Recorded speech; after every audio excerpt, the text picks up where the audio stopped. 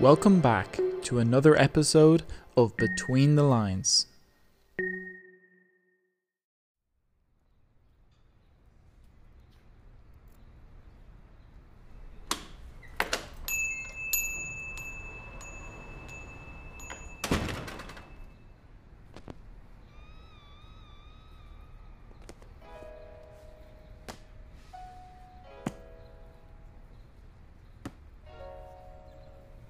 I don't consider this a hobby.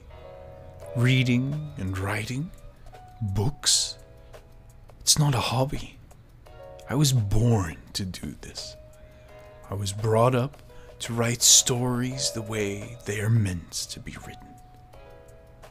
I don't suppose you understand where I'm coming from. You're probably too young to know the future that you desire for yourself. See, I knew what I was meant to do from a very young age. I knew because I was an observer. I listened. Not only did I just read and listen to others, I listened to myself. I knew what I needed to do. However, it was only really in my young 20s, not so long ago, did I really accept who I was.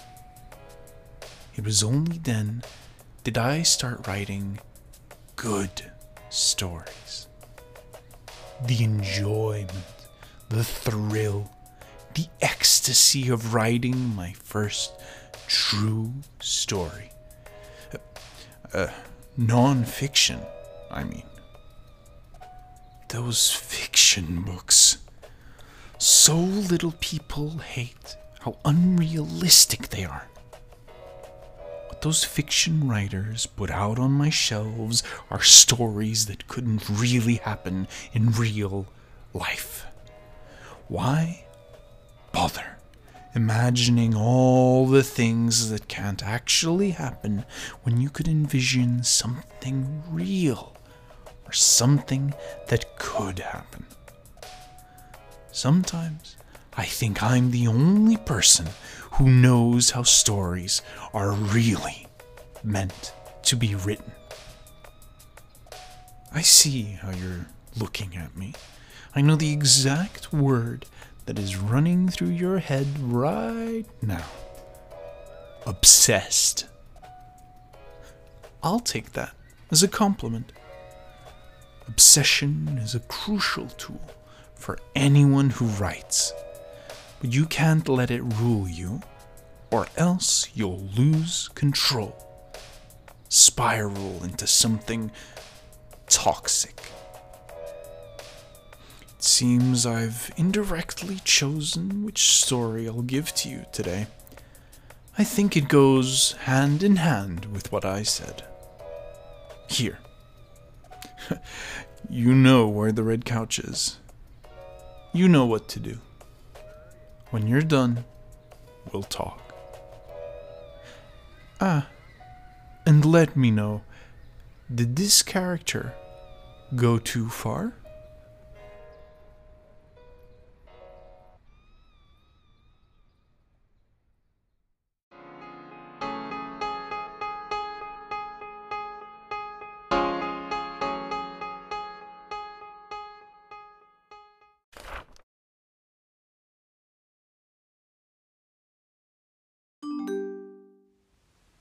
Professor Murphy, I'm writing this email to ask for an extension on assignment 2 as I've been sick for the past 3 weeks. Please find a doctor's note attached. I am only recovered now and so I've just started the assignment today, so would greatly appreciate at least another week to complete it. Kind regards, Rachel Duff. Professor Murphy, thank you so much for accepting my extension, and so quickly. You have made my life so much easier. I would also like to express my gratitude for the sympathy you extended to me regarding my illness. I was really sick, a nasty ear infection. I went to the beach a few weeks ago and got sand in it. Can you believe that? The doctor said he hadn't seen so much sand come out of someone's body in his life. I'll spare you the gory details, but a lot of things came out of me those few weeks. I didn't get a lick of sympathy off my parents. They didn't even bring me to the doctor for the first week. I could hardly even hear anything out of a whole ear. I lost an AirPod because I went so long without using it. Have a good weekend, Professor Murphy. Kind regards, Rachel Duff. Professor Murphy, once again, thank you for your response. I hope to return the favour someday. If you ever come to class and see a shiny new Parker pen on the podium, you know who it's from. Get this for a coincidence. The day you sent me that email was the worst day of this semester so far, even after that gucky ear infection. My little brother got home from college and it opened a whole can of worms. No one likes him except maybe my parents. They don't have good reason to like him though. He's doing a business degree, enough said. He's going back to college soon, thank God. I don't think I can take another few dinners with him. Anyway, my point is that your email cheered me up so much that I forgot that my brother exists, and I am very grateful for that. Kind regards, Rachel Duff. Professor Murphy, I have nothing to say to you. I can't even look at your little Gmail profile picture in the corner of the screen without feeling hot flashes of rage in my body. I poured my heart and soul into not one, but 2 emails to you personally, and you didn't have the decency to reply. I was worried about you. I practically begged for a word from you saying you're okay, so you can imagine the mix of relief and rage I felt when I saw you saunter into the lecture hall right as rain on Monday. It wouldn't have been hard to send me an email. Hi Rachel, I'm okay. I haven't been in a horrific accident at the fun fair that was in town last week. That's what I thought happened to you, by the way.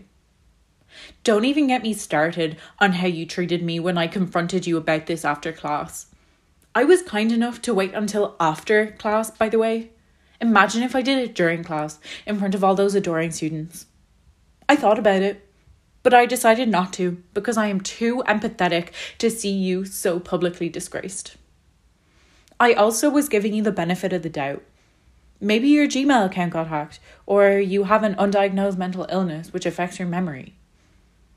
I came to you and politely inquired as to why you didn't respond to my emails, and you hurried me away, saying, I don't have to respond to anything not college related, and there's 20 students standing behind you waiting to talk to me about the assignment. The worst part is, I thought you were cool. More than that, I thought you were the kindest lady I had ever met. I was wrong, and I am surprised that I have displayed such a bad judge of character despite being an empath.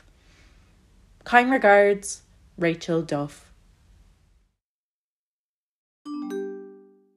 Professor Murphy, I am writing to apologise for getting you suspended from work, even though it was only temporarily. If it makes you feel any better, I have been ejected from the college. I am sorry. I really am. I know being falsely accused of something is a horrible thing to go through. Mom falsely accuses me of being a sociopath with no regard for others all the time, but I've learned to live with the fact that some people just want to see me suffer. What I'm saying is, people will come after you time and time again, and you have to just learn to let it roll off your back. I think me telling the college board that you write your students' essays for them is a blessing in disguise. It'd be the first instance of forced plagiarism I've ever heard of anyway. It makes you look innovative. It's a life lesson for you. I just realised how the roles have switched. It's like I'm the professor and you're the student. Well, I'm not a student anymore, but still. Anyway, I hope you take this apology the right way and have gained much wisdom from this whole ordeal. Realistically, I've done you a favour here. It's the least I could do. Kind regards, Rachel Duff.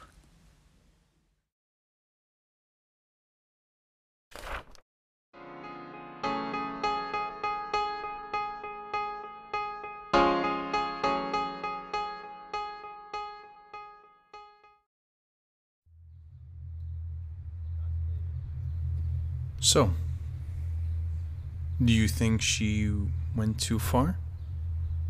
Of course, she did get her lecturer fired, and then in the end, she somehow played it off as it was a blessing in disguise. This story certainly built up its tension.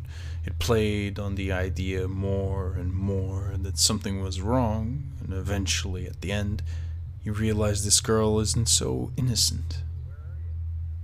You know, if I put myself in the writer's shoes, I would have written a few things differently.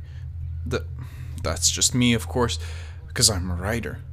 I'm allowed to criticize other people's works, see how I could make it better. I will say this. The writer had a good sense of when to reveal a character's true intentions. I use a technique where I work backwards from a story. You see it from a different perspective. You get to see the order in which information is revealed.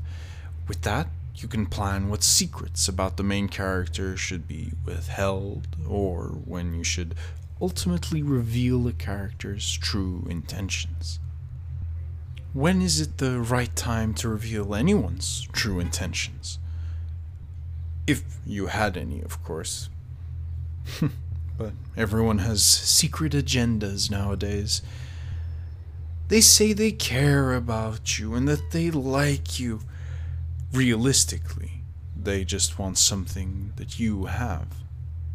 And you won't know it till it's too late. You can leave now. I've talked enough. I want to thank you, though, for coming each week in here. I don't think my week would be the same without having a visit from you. To me, you are like a good book. I can't seem to put you down. Enjoy your afternoon. I will see you next week, as I always do. And I hope you haven't forgotten. Always read between the lines.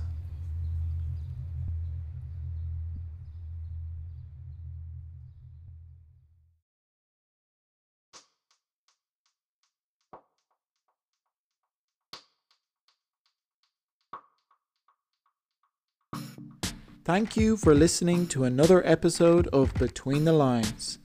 This week's short story was written by Emma Grogan. Tune in next week for the final episode of Between the Lines.